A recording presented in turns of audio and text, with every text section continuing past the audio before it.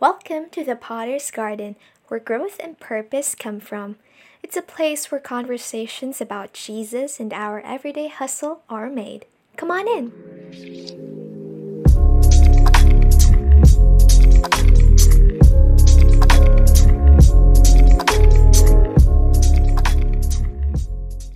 Trigger warning, in this episode, we will be talking about sexual harassment. So, if that triggers you, then it might be best to just not listen to this one. Hi guys, welcome to the ninth episode of the Potter's Garden. But before that, let's recap on about what happened last week. So last Saturday we were with some of our male friends and we talked about our fathers and how we view God as a father himself. Now that is a special episode in line with our Father's Day celebration. And for today's episode, we will be talking about another heart wrenching topic. So prepare your tissues if you have sa tabi nyo right now because our topic for today is about forgiveness. And to join us today, we have invited two of our Twitter friends. One of them is already working as a writer while the other is still a college student. Now let's welcome Chin and Charlotte. Hello guys! Hi. Hello po. Can you briefly introduce yourself so that our listeners can be familiarized with your voice? So, hello guys. My name is Charlotte Lacerna and um I'm eight, I'm 20 years old and BSA student first year. Thank you, Charlotte. How about you, Chin? Yeah. Hello, everyone. I'm Chin Sanigan. I am 23 years old from Santa Cruz, Laguna. I am actually a writer and I am from Victory, Santa Cruz. Wow, nice meeting you. And I think one thing that's really special about this episode is most of us here in this podcast are from Victory, Santa Cruz, Santa Rosa, and Metro East.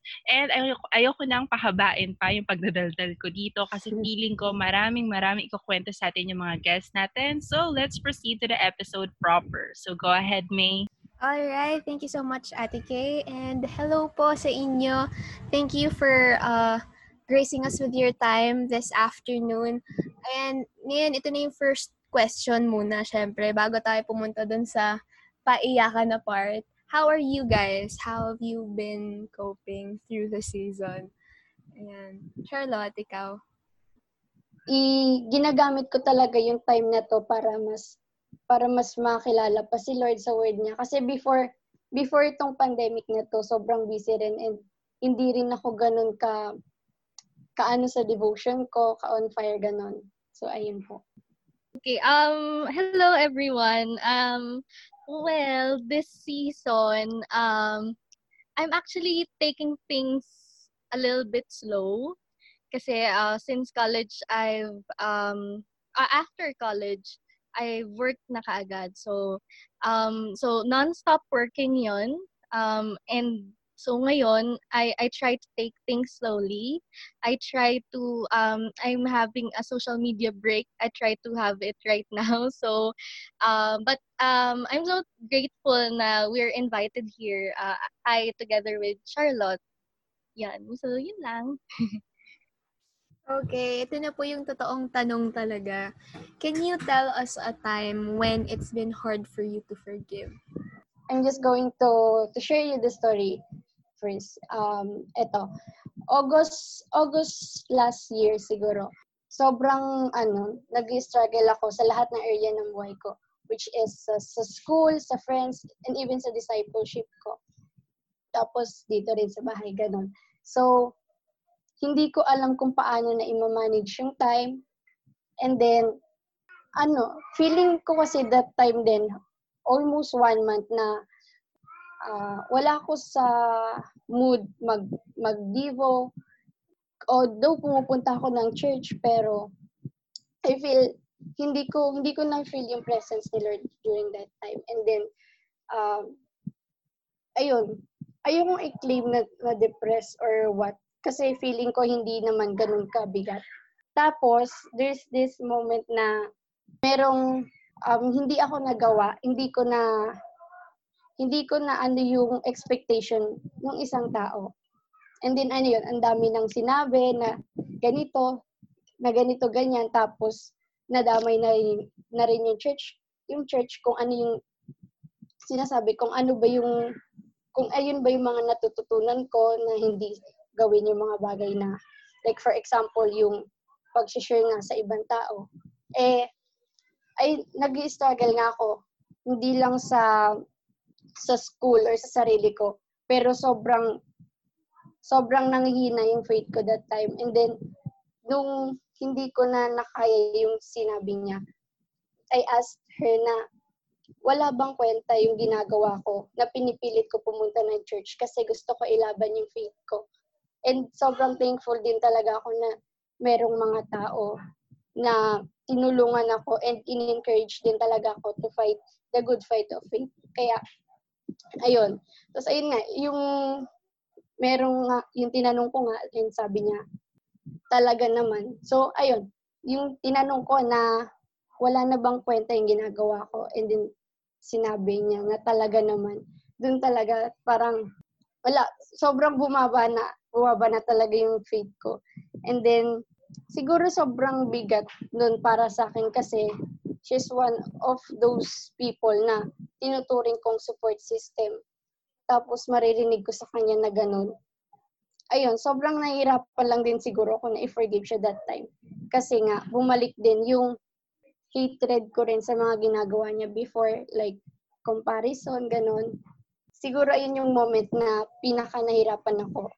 Kaya sa sobrang bigat nun, umabot na sa time na physically sinaktan ko na yung sarili ko, which is hindi tama talaga.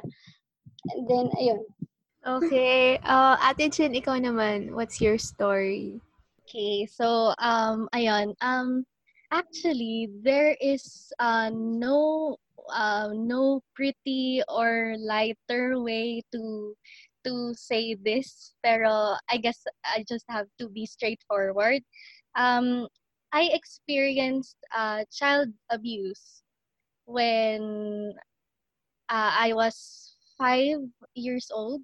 Actually, I didn't know that it was wrong because I don't know anything when I was so young. I do not necessarily know what touches are right or what touches are wrong. Pero the only time I knew that it was wrong was when my grandmother was looking for me inside every room sa house ng relative namin. Yung time na yon, she just pulled me away from my own uncle, na who happens to be my playmate. Pero what happened was, we tried to sweep it under the table or under the bed and just forget about it. Because, una, relative namin, at the same time, I was just so young. So baka naman, in my mind right now, baka naman siguro pwedeng, it was just a mistake, ganon.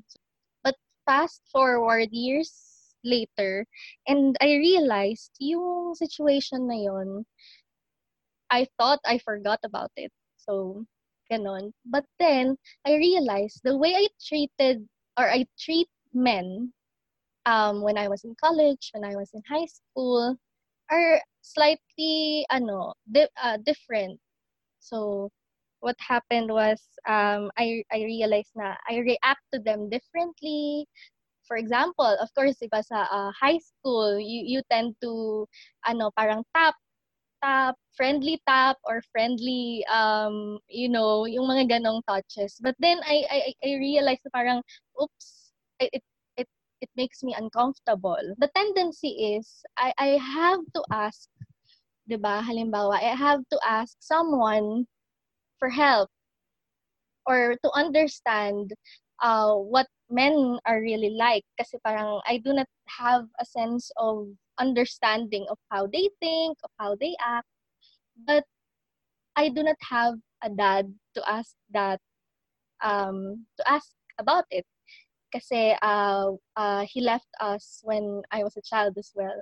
So there is no parang hindi ko ma-ask. Wala akong matanungan about these things. So, there are instances in high school, I mean in college as well, na I try to ask friends, men, about things. So parang instances like that led to another guy, when I was in college, another guy, a high school classmate who I thought was a brother to me kasi that's how we treat each other, brothers and sisters. So I can ask about things that make me curious, yung mga ganon, because I thought I felt safe, or I felt safe noon. So what happened was, in college, he asked me for naked photos of myself. Alam niyo yun, the level of trust I have with men are slightly well, I suddenly do not have respect for them. Kasi in my mind, they continue to hurt me. So he asked naked photos of me, but of course, I resisted. Hindi ako pumayag. So what he did was he sent me his naked photos. So it was dramatic to say the least. Well, it's a long story, but in the end, this thing led to, for example, men try to pursue me, but I always think to myself na okay, it's just a joke. Let me give him at least 1 week or 2 weeks, and then I'm sure he'll give up. That's the perception of men that I had before. So as we can see from their stories, no, talagang yung unforgiveness and the things that we do with other people can end up having such a big impact on them, to the point na for Charlotte, nag-iba yung relationship niya with herself. She found herself na parang hate na hate niya yung sarili niya kasi there's this another person who's telling her na mali yung mga ginagawa niya and all. And then with Ate Chin, she viewed men differently just because of that one thing na nagawa sa kanya when she was little, which of course wasn't just a small thing, but for her that time, it wasn't a big deal. And so, now naman, how were you guys able to extend forgiveness to those people? Since sobrang hirap ng pag-forgive nga, di ba? Ayun, after nung story kanina, I decided na nakausapin na yung leader ko. Kasi nga, wala na akong makausap na iba tungkol doon. And, ayun, after nun, nung pag-uusap namin, merong isang line na tumatak sa akin, which is, sabi niya, hindi mo kalaban sila or siya. So, ibig sabihin, hindi yung tao yung kalaban ko. And tama naman siya kasi, I believe then na the enemy will going to use people na alam niyang weaknesses natin. And ayun yung nangyari. Ginamit niya yung taong pinaka-support system ko para malayo ako sa kanya, kay Lord. And then, na-realize ko after everything, after noon, na sobrang gaan sa pakiramdam na i-surrender lahat. I-surrender lahat kay Lord. Hindi lang yung hatred, pero yung tao din. Kay Lord mo na lang talaga sasabihin lahat. Ayun, mas natutunan ko dun sa season na yon, sa season of silence din ni Lord, feeling ko. Ano talaga, wala nang mas gagaan pa sa pakiramdam once na fully surrendered na lahat. Kasi yung nangyari sa akin, kaya nahirapan ako i-forgive yung tao kasi bumabalik yung past na ginawa niya sa akin na mali. And dun ko rin na-realize na hindi ko pa totally na-forgive yung tao. Kasi nga, hindi ko fully surrendered kay Lord. And ayun, ngayon, I can fully say na I am totally healed from the wounds that that person gave me. And hindi na ako nahihirapan na i-forgive yung ibang tao kasi yung pinaka-support system ko nga na merong sobrang laking impact na ginawa sa akin na hindi maganda, na forgive ko. What more pa yung iba. Ayan. Ate Chin naman, how are you able to forgive that person? So, there is one concern here kasi 'Diba? Parang the question is, what if the one who did you wrong didn't ask for forgiveness? It's such a harsh and difficult thing to face because siguro maybe it's the pride of the person. For me, halimbawa na in my mind, the person has to ask forgiveness kasi it's wrong. What he did was wrong. So, this is a big question for me. What if someone who did you something wrong didn't ask for any forgiveness? And so, 'di ba kasi it's difficult because it affected my whole being. Years have gone by after the incident or after a series of incidents with men, and it changed the way I think about men. It changed me as a person. But then I realized na forgiveness is far more than just saying I forgive you, and it's far more than just saying or convincing yourself na I've forgiven that person. Let's forget about it. It's done. It's finished. Ganon. It's far more than that. Let's face it. It's difficult, diba? It's not a feeling. It is not an on the spot decision that we have to make. For me, it took years, diba? But as Charlotte a while ago said, it's all about surrender. This kind of surrender kay Jesus. Kasi what if you cannot get that forgiveness from yourself because you're full of hate from men? Or what if you cannot get that from the people around you because they do not know what happened to you, diba? It's something that happened in the dark. Things happen in the dark and people just do not know about it. So what if that happens? It it's where Jesus enters. I agree with what Charlotte said about surrendering it to Jesus. 'Di ba si Charlotte sabi niya kanina, nalaman lang niya na finorgive niya yung taong yon because na-surrender niya yung buhay niya kay Jesus. So that's what happened to me as well. I realized there is this one man who died for me on the cross and who loved me so well na I just want to share this with you sa Luke chapter 15 verse 4. Yes, sabi dito, if a man has 100 sheep and one of them gets lost, what will he do? Won't he leave the 99 others in the wilderness and go to search for the one that is lost until he finds it? Dito kasi Jesus is saying, I think, he's saying this for a lost sheep na nawawala because of sin. And I felt that way because I felt sinful. After the years have gone by, I felt sinful kasi I did things that are wrong and are simply a product of what happened to me before. And I felt so sinful, so I kept on running away.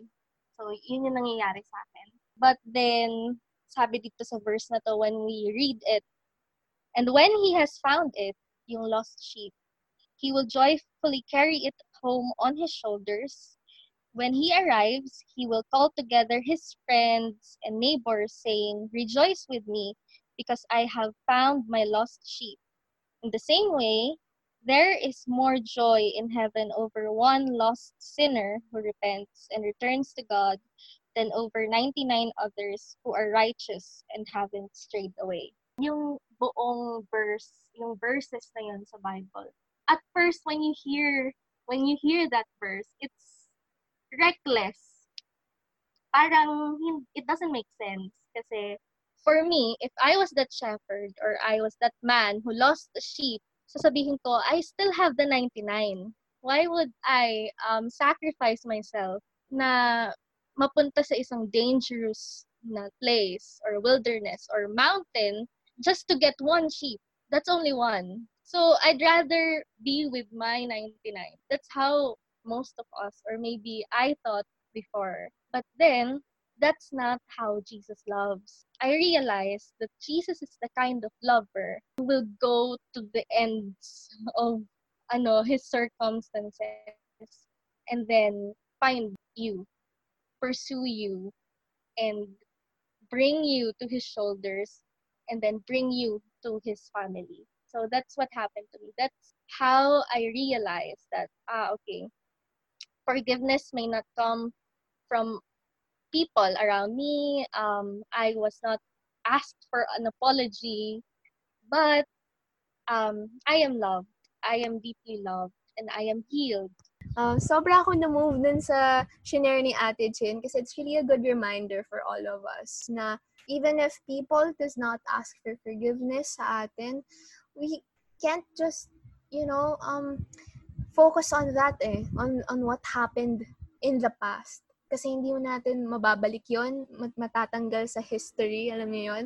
But we can look forward into a new future, a future with Christ, a future with the one who loves us the most. And of course, we cannot just forget what happened, diba? Like with Charlotte, she ended up actually letting go of that person na nakapanakit sa kanya. So we can't just say na, okay, I'm forgiving this person and then I'll forget what happened, what she did to me. Let's just continue on with what we left off before. Sometimes it will be more beneficial for us to let go of that person. But then again, kay Ate Chin naman, she obviously cannot let go of her relative. So she had to surrender it all to Christ and just look at how much He loves her. Na even if ang daming nagawang kasalanan sa kanya ng mundo, alam niya na meron pa rin siyang Ama sa langit na never siyang sasaktan. And now, since medyo biblical or more on the Christianity side yung naging resolution niyo dun sa stories na yun or sa problems na yun, ano naman yung parang naging practical na application or naging solution nyo? Like for example, reaching out to a specialist, asking them what do you need to do, like asking for counseling, or meron kayong friend na kinausap, or ganon? Ayun nga po, yung leader ko, siya talaga yung nilapitan ko during that time na na-experience ko nga, na-encounter ko. And, ayun, natutunan ko rin dun sa part na yun na dapat na nandyan ka rin talaga para sa ibang tao. Kasi, hindi naman natin alam lahat ng pinagdadaanan nila. So, just be always there. And ayun yung pinaka naging helpful din sa akin kung bakit nandito pa ako ngayon. Ayan, si Ate Chin naman. Yan. Actually, that's a very good question. Kung yung practical ways on how we did it, parang ganon. As for me, katulad ni Charlotte, I tried communicating it with someone. I talked to someone. Actually, gusto ko siyang banggitin. Her name is Ate Fiona. Ate Fiona. Hi, Fiona. Well, she's our leader, Victory Group leader. Actually, kilala ko siya from high school pa. Pero, ayun, I talked to her about what happened to me. And then, it's important kasi na ilabas mo yung nararamdaman mo. Kasi that's where healing starts. Because when you parang tinreasure mo na sa heart mo yon, I think the best term for that is it will rot your heart. Eventually, yung product kasi nun is you will always hate men and the like. So, it's important na someone will speak life to you. Yun pa yung isa. Someone to talk to, but someone who will speak life to you. Kasi it's different if they just listen lang. From there, I started having different perspective. Ngayon, I actually have few male friends na I trust who speaks life to me as well. Then, from there, yung perspective ko changed and I had this new dream for myself to have a family of my own. So, hindi na ako natatakot. Parang ganun. So, it changes your whole being talaga. So, ayun. Thank you very much, Charlotte and Ate Chin, for your practical tips for our listeners. And bago kayo umalis, can we ask just a final message from you, like an advice for those who are having a hard time forgiving someone in their life right now. So, based on my experience, I realize nga na healing comes when everything is fully surrendered to the one who heals. To you who is listening this, I know na sobrang hirap magpatawad, sobrang hirap gumaling sa sugat na binigay ng ibang tao. But always remember na God knows it and He understand it. Kaya, ayun, sana lagi tayong ma-remind about dun sa story ng prodigal son.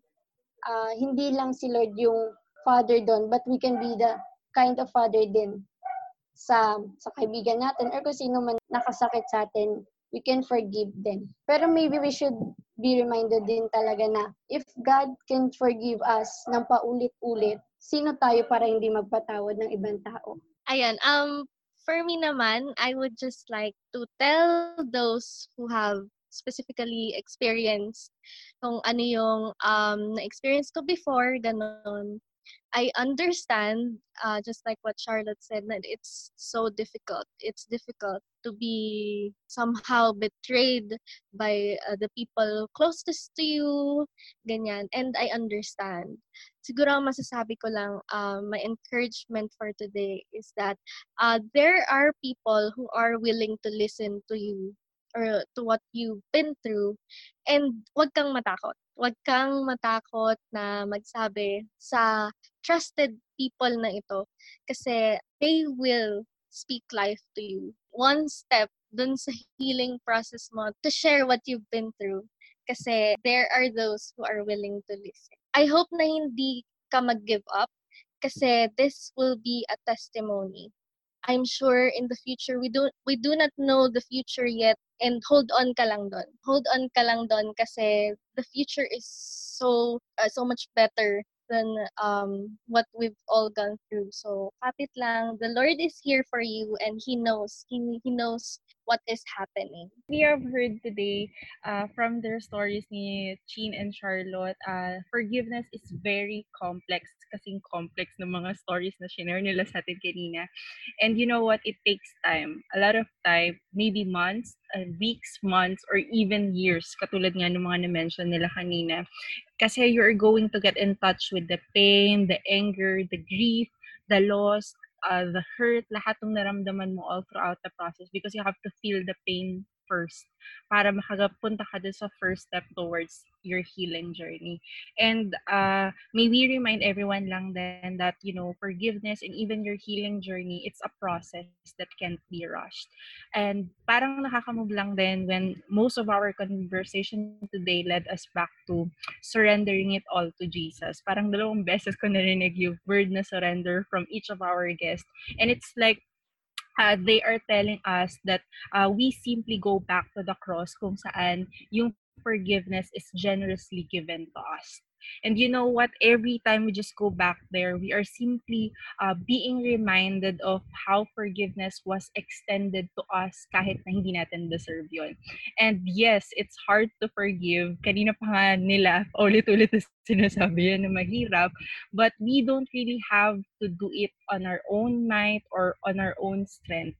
Babalik at babalik pa rin tayo dun sa grace ni God that will enable us to forgive others. And most importantly, to forgive ourselves. Kasi it's really one thing to forgive others, pero we also have to forgive ourselves. Kasi diba, we also made some negative decisions that has impacted our life all throughout. And of course, as we wrap up this episode, we would like to thank you, Chin and Charlotte, again for being with us today. And of course, for being so openly honest about what you experienced in the past. Sobrang tapang ng mga revelations nyo for today. And we know that it really took you a really long while and a lot of courage to do this episode. But what made your stories really encouraging is when we all heard just how God turned the table and transformed your lives. As in, parang dati, di ba, hindi nyo na alam kung paano ipipick up yung buhay nyo from all those hurts and pains na pinagdaanan nyo. But then, look at you now, wow, you are serving in the church, and really, I know for sure you are also leading other young women in your ministry. Before we wrap up anything, I would just like to add our segment, special segment, and we call this our sharing corner. So we receive an encouragement from Charis Salvador from Muntinlupa, and here's her message. Medyo mahaba to, guys, but this is really worth every second. You should do things that are pleasing in the sight of God. People may not appreciate you, your works, but even in God's eye only, you're so much appreciated. He appreciated no matter how small it is. He knew what is in your heart, and keep on striving, doing what is good in the eyes of God, despite of countless persecutions around you, because your labor is not in vain. Please don't feel bad whenever someone will persecute you and your works, for those are part of your process. Don't focus on what people will tell about you. Just focus on God, who is cheering you and lifting you up. Claim it in Jesus' name. Amen. So that's an encouragement that is not intended for us, but intended for you, our listeners, just in case someone needed that encouragement today. And if you also want to send your encouragement for the other listeners, you can visit the link provided in our bio, or you can message us through our Twitter or our email. So that's That's a it wrap, for May. today. Yes, that's a wrap for today. Once again, I am May. And I'm Kay from the Potter's Garden. Thanks for stopping by.